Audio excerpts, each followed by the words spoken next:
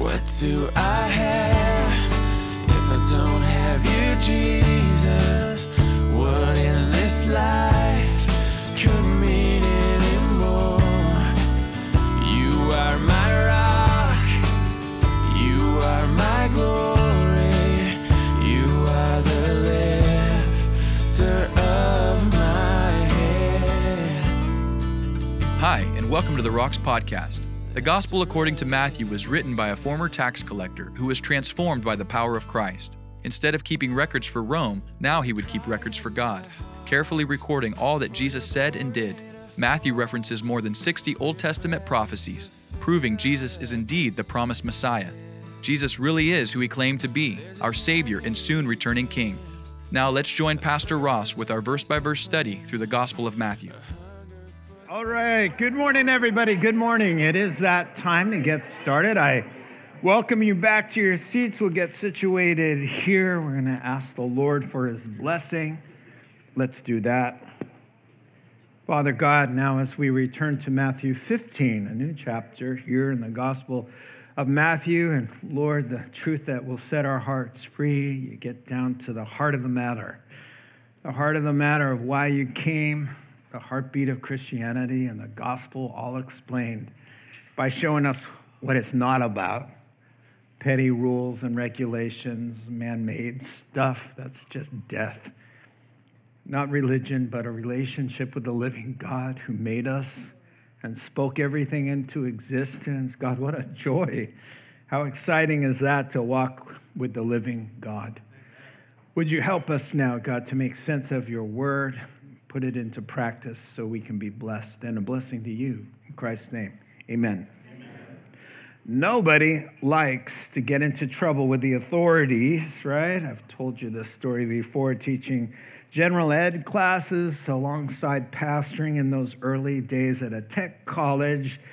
I was in the lunch room with the rest of the teachers on break, and the dean popped her head in the lunchroom and said, "Hey, Mr. Reinman, I'd like to see you in my office after lunch."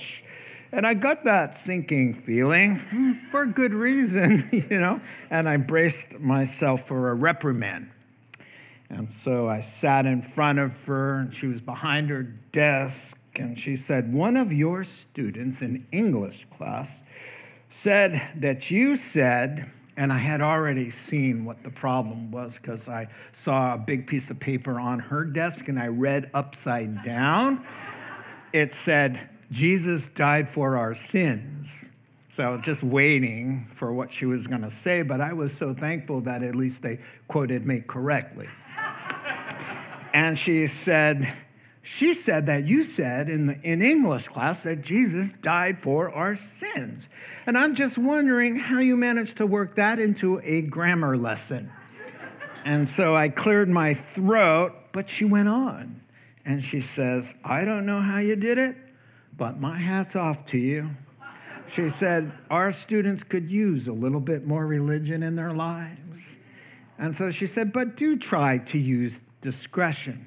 And I smiled and I said, "Oh, I will."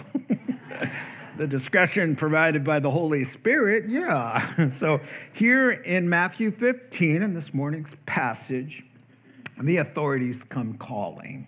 They've got a bone to pick with Jesus' disciples and with Jesus himself. Men with fancy, long robes, they pull up there, the Sea of Galilee, from Jerusalem headquarters, Supreme Court, really. And they're not happy. You could tell by the scowl on their faces. And certainly the disciples have that sinking feeling, and they're intimidated. But Jesus, he's not intimidated. He's going to show them who the true authority really is. And so actually, truth be told, they're the ones being called on the carpet by him, not the other way around. So let's walk through. We'll pause along the way. Matthew 15, your verses there, 1 through 3.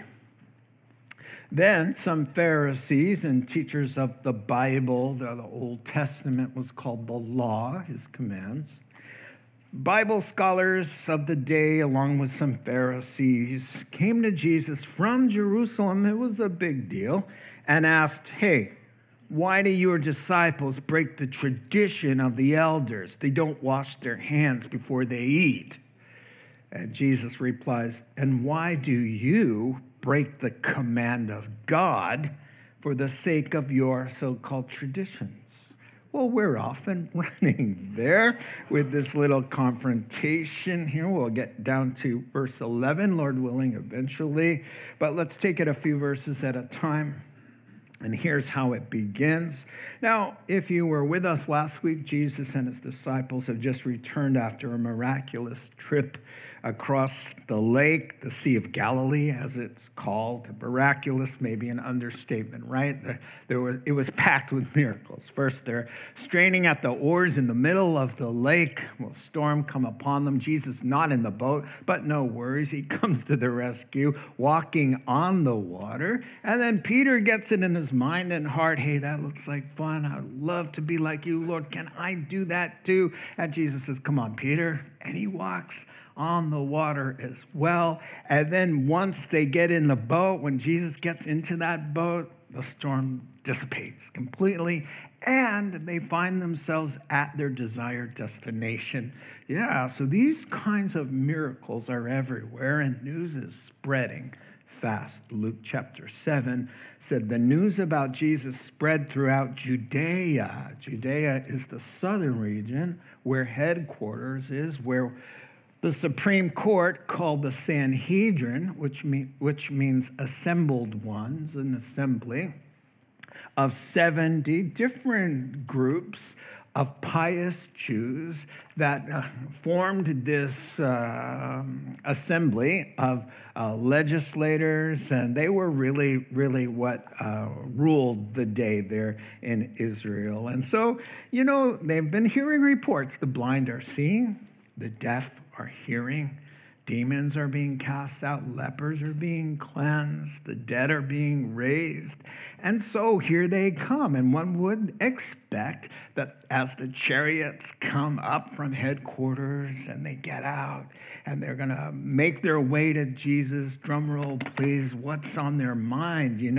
Certainly I'm thinking they want to meet a former leper. Tell us, how bad was your leprosy and how did he cure you? Or maybe they want to talk to Mr. and Mrs. Jairus, who had a daughter who was 12, who had died. And Jesus walked in and said, stop crying. Man, little girl, I say to you, get up. And she gets up from being dead, and he says, give her something to eat, folks. And so, yeah, maybe you want to talk to her parents, or maybe her. Where's the 12-year-old? Yeah, no. Oh, no. These are the Bible scholars who knew the Jewish scriptures all about Messiah and who he claimed to be, the Son of God sent from heaven in fulfillment of all of those scriptures. And so the crowd parts and they make their way up to Jesus, and then everybody's listening. What are they going to say to this miracle worker? And they say, listen, why are your disciples not washing their hands before they eat? That is amazing. That is truly amazing, and it shows you the futility of religion. Oh, man, and I can only imagine the look on Jesus' face. I would think he's thinking, I'm claiming to be God, what you did, who came down from heaven into a human body to give eternal life to whoever believes on him. And then you come to me and you ask not about the miracles, not about my claims, not about eternal life, not about heaven. You want to know why I've taught the disciples not to wash their hands before they eat? Oh, my word. That is crazy. And so, so let me explain to you what's tripping them up here in your verses before you. Accusation, that's what it is. It's not a question. Whenever Jesus' opponents ask him a question, it's not a sincere request for information. It's an accusation. How could you? See, that's a question, right? How could you do something like that and transgress the traditions of the elders? Let me tell you what that means. It began hundreds of years earlier with this oral tradition that the rabbis and the religious leaders would assemble a commentary on how to live the Jewish life and what the scriptures really meant.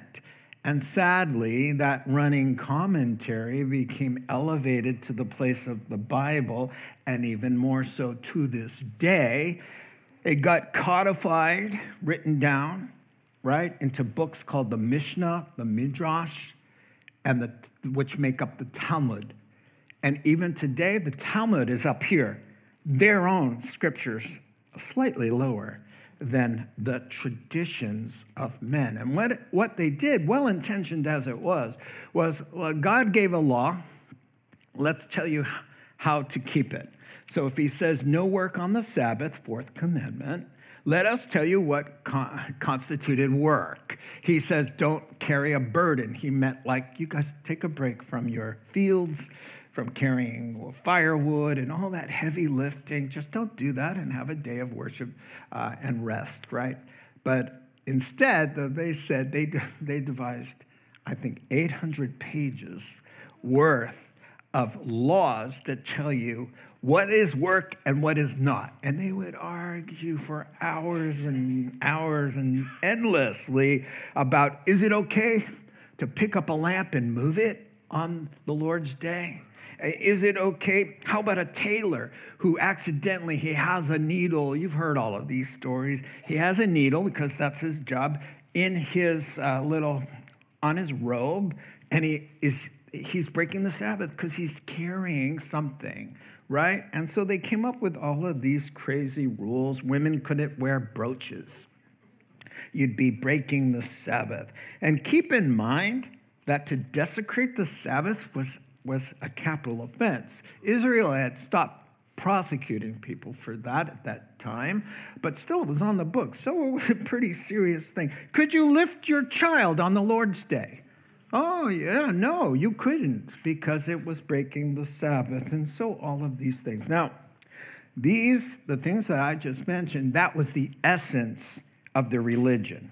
This is what God really was pleased with, is when people did these little petty rules and regulations that were made by men. Now, this is Jesus' point here. You guys have the wrong focus. So notice in verse 2 what it says. They ask him, why are you guys breaking the traditions of elders? And he looks back at them and he says, and why are you guys breaking the commandments of God? Oh, don't argue with God. You're going to lose every single time. Man alive. So really, I have written down here with a smiley face, who's calling who into the office? You know, Jesus is the dean. He's in charge of the school, right? They are his teachers, supposedly under his employ, and they're being called out for their bad teaching and their bad behavior. And soon they're going to be fired. You know who's going to replace them? 24-year-old Peter, James, and John, who never went to one day of school in their lives. Fishermen who love God. They get the essence of what religion is all about. It's called a relationship with God, reconciled through his Son, who gave his life on our behalf. And so eating without washing hands, let me explain that to you. It's not about hygiene. It has nothing to do with soap and water. In Exodus 30, the high priest was supposed to wash his hands and his feet before he ministered to God's people, which spoke of holiness. And the guy who does God's work has to be moral and upright. That's all it meant. They took that and they said, oh, we've got to have that ceremonial washing before we eat every meal and for everybody. And so they said, this is the way to really be holy. And so Mark's version in chapter 7 of Mark says, when they came from the marketplace, these hypocrites, these religious leaders, they wouldn't eat unless they washed. And they observed many other traditions, such as washing the cup, the pitchers, the forks and knives, and the kettles. And so what it was this elaborate public only. Always only public for people to see. Because Jesus said, everything you guys do is for show. You want people to look at you and go, wow, he really loves God. He's spiritual. And so that's what it's all about. But it was all this big elaborate thing. And the more elaborate you made it, the more you truly loved God, because you were so careful to obey what God really wants you to do. And what God wanted you to do is to take a pitcher of water and first bless the pitcher. Oh, and wave your hands over and sprinkle water, holy water, and say the magic words, and boom. Now the pitcher doesn't have any spiritual cooties in it, so it can have water in it. And now the water has to go over your hands a certain way. You roll up the sleeves, and you pour it a certain direction, and it has to drip a certain angle, and it has to drip off your elbows, and you have to wait until it's dry. And then you are clean from spiritual defilement whatsoever. And so they did that all the time. And so the crazy thing is that they would only do it when people were watching. That's when it mattered to them in public. It would be like telling everybody while you're wearing a mask to tell people on camera, you must wear a mask always because it's loving and it's important, and you better wear your mask always. And then you don't wear it, and you're caught all the time in public without a mask. There's only one word for that, and I'm only talking about those who preach it but don't live it. That's the problem. And there's only one conclusion we can make. If you're telling somebody to do something that you don't do, and you're saying we should all do it, but you're the exception, there's a word for that, and he's going to use it coming up in verse 7. It's called hypocrite, and get this. It means literally in the Greek to speak with a mask. To speak with a mask, you can look it up. It means underneath a mask, as an actor would do. And so that's where the word came from. And so now he's going to say, look, you're accusing me of this, but let me tell you what your problem is. And so he's going to give them an example of how they break not the traditions of men, but the commandments of God. Verse 4 through 6. Now notice Jesus says, for God said, not some man. God said, fifth commandment, honor your father and mother. And then he throws this in. I didn't even know it was in there. Anyone who curses his father or mother must be put to death. That's Old Testament law. Verse 5. But you say that if a man says to his father or mother, Mom, Dad, whatever help you might have been hoping you're going to get from me, I've pledged that to God as a gift devoted to him. Verse 6. He is not to honor his father with it. That's what you're telling him. Thus you erase or dismantle, nullify the word of God for the sake of your tradition. So let's park there. And I love what Mark says, chapter 7 and verse 13. And then Jesus adds, and he says, and you do all kinds of things like this. So it wasn't just this. It was dozens and dozens of things that they were doing that were just as hideous and outrageous as that. So let's explain what's going on here now to the counter charge. And notice, it's so beautiful. I've already alluded to it, but he says, you say to us, you're not washing your hands, you're breaking our customs. And then he says, but I say to you, you're not honoring your mother and father, you're breaking God's commands. What do you think, fellas? What do you think? So in this case, Jesus pulls out commandment number 5. The commandments are in Exodus 20 and Deuteronomy 5. And he also throws in how important it is, how God thinks we should treat our parents, that if you speak evil of your parents, you could be put to death back in those ancient times. And he throws that in there to just show, look, this is a big deal, isn't it? The way you treat your parents. But you guys aren't treating your parents very well. And you found an ingenious way to break the command about making yourself look good. Wow, that's amazing. And so I've got the commandment, the New Testament spin on commandment number 5. Paul the Apostle says to the Ephesians in chapter 6, Children, obey your parents in the Lord while you're under their authority. You're in their home, you are to obey them. For this is right. Honor your father and mother. Now he's quoting the fifth commandment, which is the first commandment with a promise, because back in Exodus 20, when he gives the command, he tags a promise to one of the commands. He says, so that it may go well with you and that you may enjoy long life on the earth.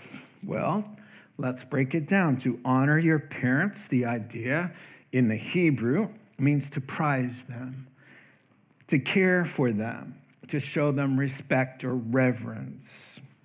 And of course, obedience is not required if you're not under their authority as an adult. But notice this, that the commandment to honor them goes to the end of their lives, and he's speaking to adults, not children. He's accusing adults of breaking the fifth commandment against their aging parents. So, now that said, why the promised blessing, by the way? Because really, those who learn submission to authority early in life fare better than the rebellious. You just generally have a better, longer, richer life when you're not a rebel. And so we see here, I love what Alan Cole, just a man of God who wrote several Tyndale commentaries, he said to honor parents is not the natural inclination in a world that worships youth, and old age is to be dreaded or despised. The result is the folly by which men and women strive to remain eternally youthful, only to find that an impossible task. So here Jesus is saying, my, you guys, clever way of breaking the fifth commandment to honor your folks in their needy older years by making yourself look good. Now, the crime is heinous. It's unconscionable what they were doing. I have down here as one president would describe it. Oh, they do very bad things, very, very bad things. It just uses very simple adjectives, right? And you can follow. And so if he were here, he would say, yeah, very bad things. And so it was called in Mark 7. Send your emails to Pastor Ben. Ben@cctherock.org. All right. It's called the Corbin Clause. And here's what you could do. And it had two devilish purposes. The Sanhedrin had their eyes, their envious eyes, on people's assets, their savings, their houses, their fields, their property. They wanted it. And so they realized that that was saved for the family. So they came up with this thing. You know what you can do? You can actually, if you really love God and you were really dedicated, you'd come in and pledge it, called Corbin. Speak Corbin over all your assets. And then it's free to do with what you want to do, really, until the time comes when you die and it goes to the church or the temple in this case. So what it did there was for adult children who wanted to keep their assets to themselves and not help their father and mother by saying God to them about their relationship with God. Mom and Dad, I love God so much that I can't afford to help you because every spare penny must go to the Lord, right? And so what was crazy is that they could just wait it out. They could make the pledge, wait it out, and this is what happened. They'd wait it out until they died, and then they'd rescind the pledge. That was their way. Or some of them kept it and just felt like because of the pressure of all the religious leaders that they were doing a good work to God, and how could God ever turn them away from heaven if they pledged Corbin over all of their assets? And so they would get enriched, and they would take that money and buy their chariots and their long robes and all of that stuff. One writer put it this way, Pastor Ross Reinman. Okay, and I quote, and I do. They're guilty, of course, of breaking more than just one commandment. They have misrepresented God. They've bowed at the altar of greed. They have enriched themselves with illicit gain. They have caused thousands of people to sin against God and sin against their needy, aging parents in the name of the Lord. Surely the lowest echelons of hell are reserved for heartless creatures as these. Verse 7. Here's where Jesus says, okay, this is what you're doing, and now I'm going to sum up the story. I'm going to take a teaching moment for the crowd, as it were. You hypocrites! Isaiah was right when he prophesied about you. Now that's funny because, Isaiah was 700 years earlier speaking to the religious leader of that day. But Jesus is going to say, really, it has its greatest fulfillment in how the fake Pharisees would be opposed to the Messiah and treat the Messiah. So verse 8, God speaking, these people honor me with their lips, but their hearts are far, far away. Oh, outwardly, oh, praise the Lord, but inwardly, it's a mess. Verse 9, they worship me in vain. Their teachings are but rules taught by men. Don't eat this, don't touch that, don't go here, and then God's happy. Really? Does that have anything to do with God? No, not at all. That's what he's saying. So here now, the stinging reprimand. Some strong words for those who dare to oppose the one who can walk on water. Don't do that. If somebody can walk on water, don't give them a hard time. The words are going to get stronger, more graphic along the way as they become harder and more stubborn, more deceived, and Jesus is going to spank them to high heaven. In Matthew 23, whoo, wow, it is fiery. 7 woes. He says, woe to you, Pharisees. And he does 7 curses upon them, as it were. Oh, wow, he is heated up. It's one thing if you want to destroy your life and perish when you don't have to. You're an adult. If you want to go to hell, you can go to hell. I mean, it breaks everybody's heart and God's after what he did to spare you from that. But when you recruit others to go with you to that place and put your foot out so that others trip over that and are stumbled in their destiny, God says, you should rather have a concrete slab chained to your neck, charter a boat, and go out to the middle of the Pacific where it's deepest and then be thrown out into the ocean than to cause a little one of mine to stumble.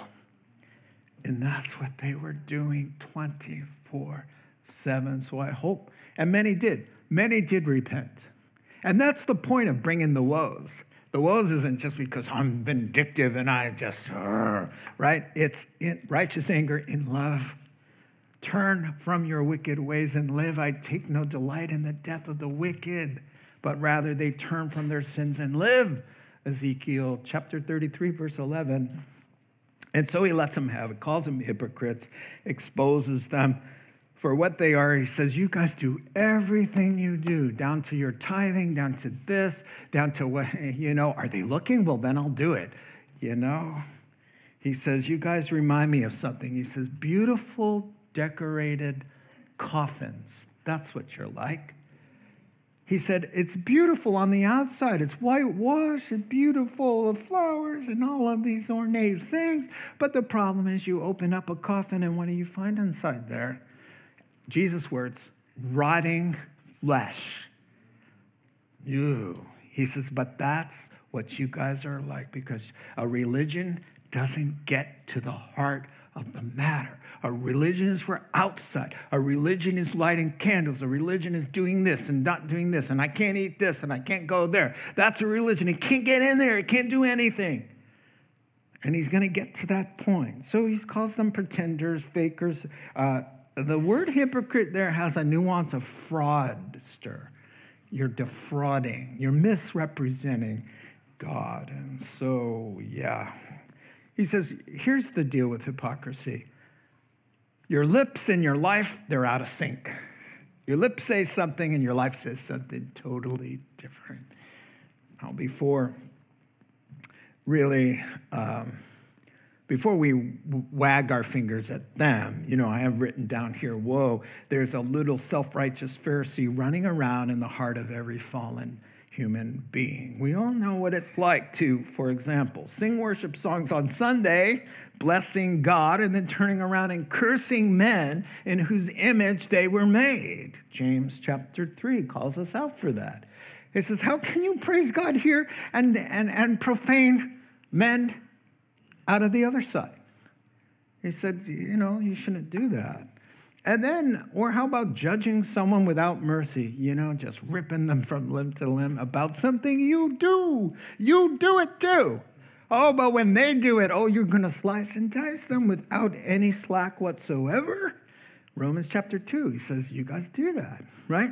Now, whenever someone says to me, I invite them to church and they say, I don't want to go to church. There's so many hypocrites there. And I always say, and you can use this if you'd like, I always like to say, come to our church. There's room for one more. And the reason I say that is because what human being, especially the one who said it, lives up to their own ideals? Nobody. We are works in progress. We are striving daily by the power of the Holy Spirit to bring our lips and our lives into perfect unity. And one day we will awake in his likeness, and every cell in our body, glorified as it will be for him and him alone. That's why it says his name shall be on their foreheads. We're not getting tattooed on our foreheads, folks. It's an idiom which means on our minds all the time, front and center devotion to God. No duplicity, no double life, no sinful nature and the Holy Spirit fighting back and forth. I look forward to that. And so verse 9, he says, to worship me when your lips are saying one thing and your life's doing something else is a big fat waste of time. That's what vain means. He goes, come on, you go to church and you do all the church things, and then you live like the devil Monday through Friday, or you go out Friday night and you do your thing, and then you come back on Sunday and your hands are up and all of that. He says, that's a waste of time. Stop doing that. And he's talking to them. In their case, it was more focused on the do's and don'ts and their little lists. He says that's a waste of time because there's no personal, transformative relationship with God, and that's what saves. Let's finish up with verses 10 and 11, and then we're done. So now he calls the crowd closer. The crowd was there in the beginning when they came through, and they said, oh, why are you guys not washing your hands? And so they're like, there's going to be some problems here. So they gave them a little, out of respect, a little distance, and the crowds backed up because, the average person around the Sea of Galilee is not a Bible scholar. So now the scholars are there, and they start quoting scripture back and forth, and they did. And so they're like, okay, you let the Bible experts do their thing, and they backed up a little bit. But now Jesus done spanking them and says, now listen up, because we're going to talk about what it means to be saved and going to heaven. So I want you all here to hear what the heart of the matter is, why I came, why you exist. Why you exist to have a laundry list of, I can't do this and I got to do this and all of that. He says, no, listen up. So he says it's about a relationship. It's not about rules. I told you about one guy who said to me, and they do it all the time. I'll start talking about the Lord, and they'll start saying, yeah, I got an aunt who's into it. I'm not really into it, I'm not into it, but, I know people who are into it. And I said, just stop. Listen, when did I ever say it? I'm talking about a person, a father in whose image we have been created, who loves us, a dad in heaven, who says, I want you to be with me. I want you to have a relationship. I'm not talking about lighting candles and doing this and being a good person. Sorry. That's God speaking. I'm not telling you. And so many people would become Christians if they could figure out it's not about boring, weirdo stuff to do that you don't end up wanting to do in the first place, but this vibrant, living, love relationship, having your sins washed away. Oh man, I'm getting ahead of myself, but this is what he's saying. So he says, come on closer. I've got to talk to you about this. He says, I've got some excellent news. It's not about how many steps you're allowed to take on Saturday. They told them you get 1,000 steps, and here's a piece of string, and for 7 shekels, you can have this string and keep it in your pocket, and on Saturdays, the Lord's day, you can let it out wherever you go, so you'll never break the Sabbath intentionally, because it's 1,000 steps you get. So Jesus is saying, put your strings away. The string means nothing. And a lot more than that. He says it has nothing to do with the washing of the cup or the eating of the food. Because the washing of the hands and the washing of the cup or the plate leads to what you eat, which was also had to be certain thing or not in their minds. And so he says verse 11, here's the problem. It isn't what goes in the mouth, it's what comes out that you should be focused on. Because that'll lead you to where he's going, to the heart of the matter, what the problem is, right? So he says in later on, which we don't get to, verse 17, he says, listen, common sense, guys, about food. You think food matters to God? No. He says, it goes in your mouth, quoting Jesus. It goes in your mouth, it goes into your stomach, and is eliminated by your body. The Son of God, he made us. He knows what happens, right? And so he says, isn't that the truth? That food, it goes through you and doesn't touch your heart or your spirit or your soul. It's irrelevant to your relationship with God in a moral way, right? So he says, listen, the Old Testament dietary laws, because they'd be like, okay, what's up with that? They were always about, quote, holiness.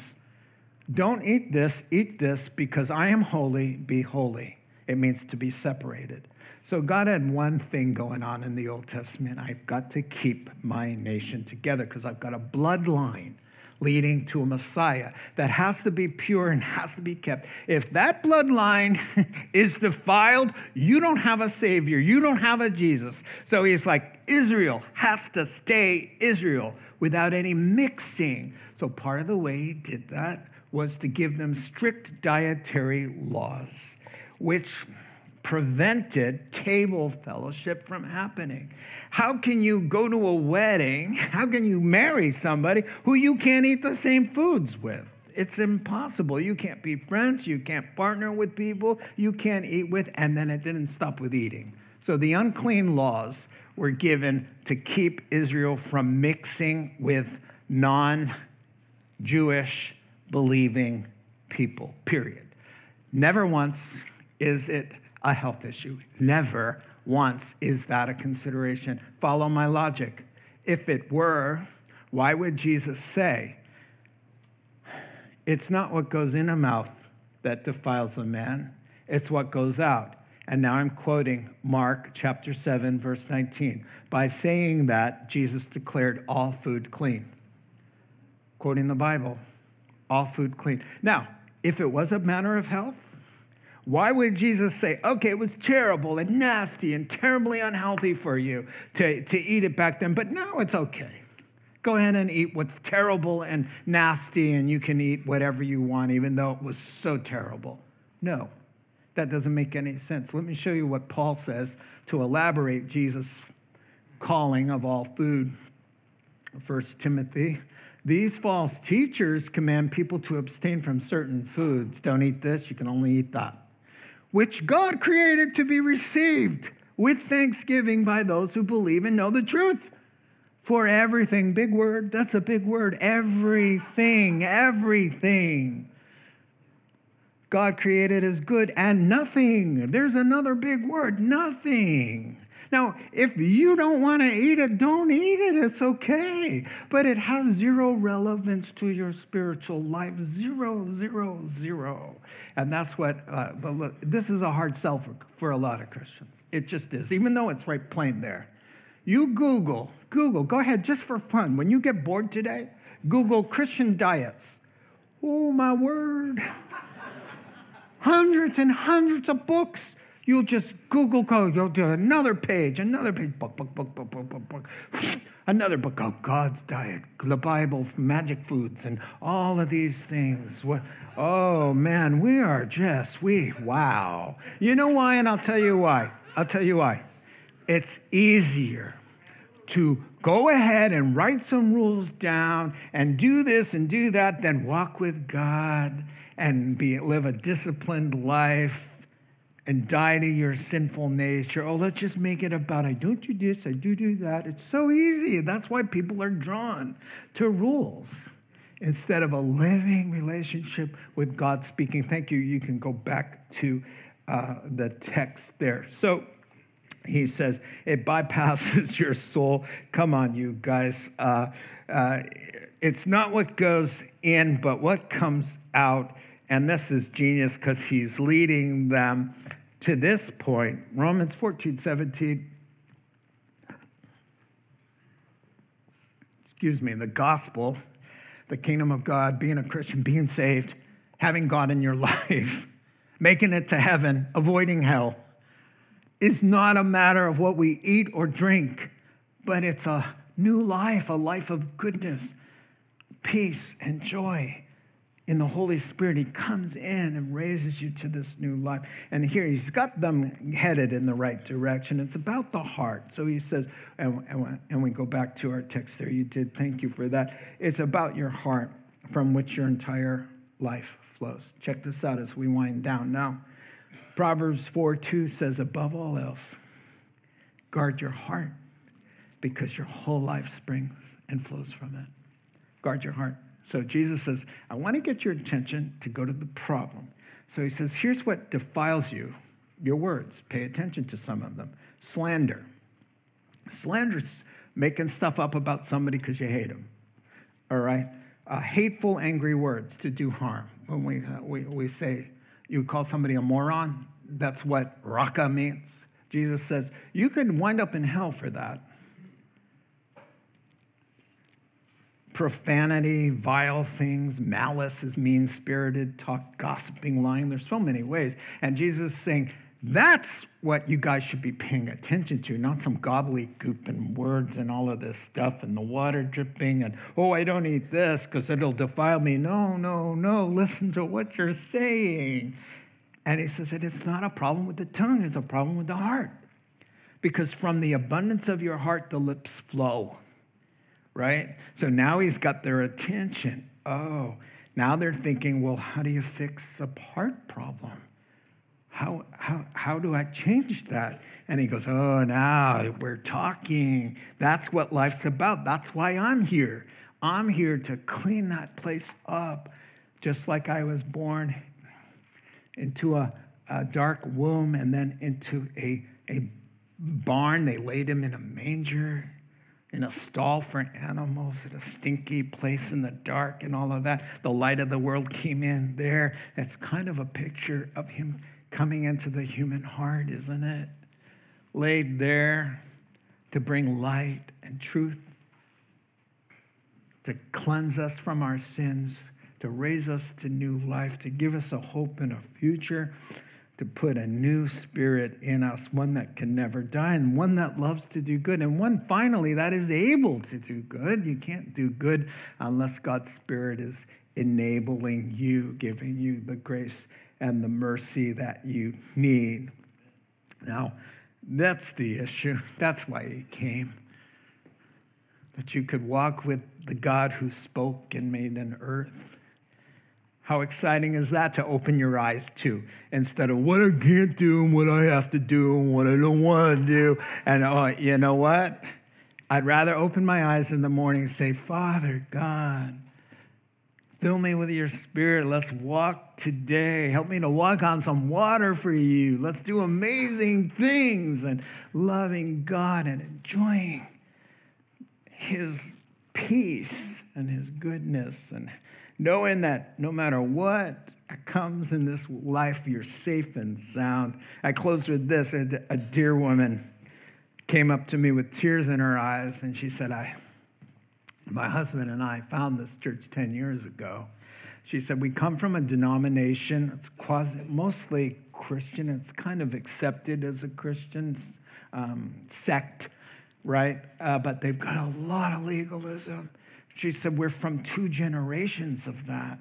And she said, when we sat down, somebody invited us to the church here, and we just heard grace. We heard about grace, and she's crying, and she's saying, oh, what a relief to walk in love and to hear about God's grace, that He took care of everything, and now He's not asking me to make a laundry list of every little thing. He's saying, love me.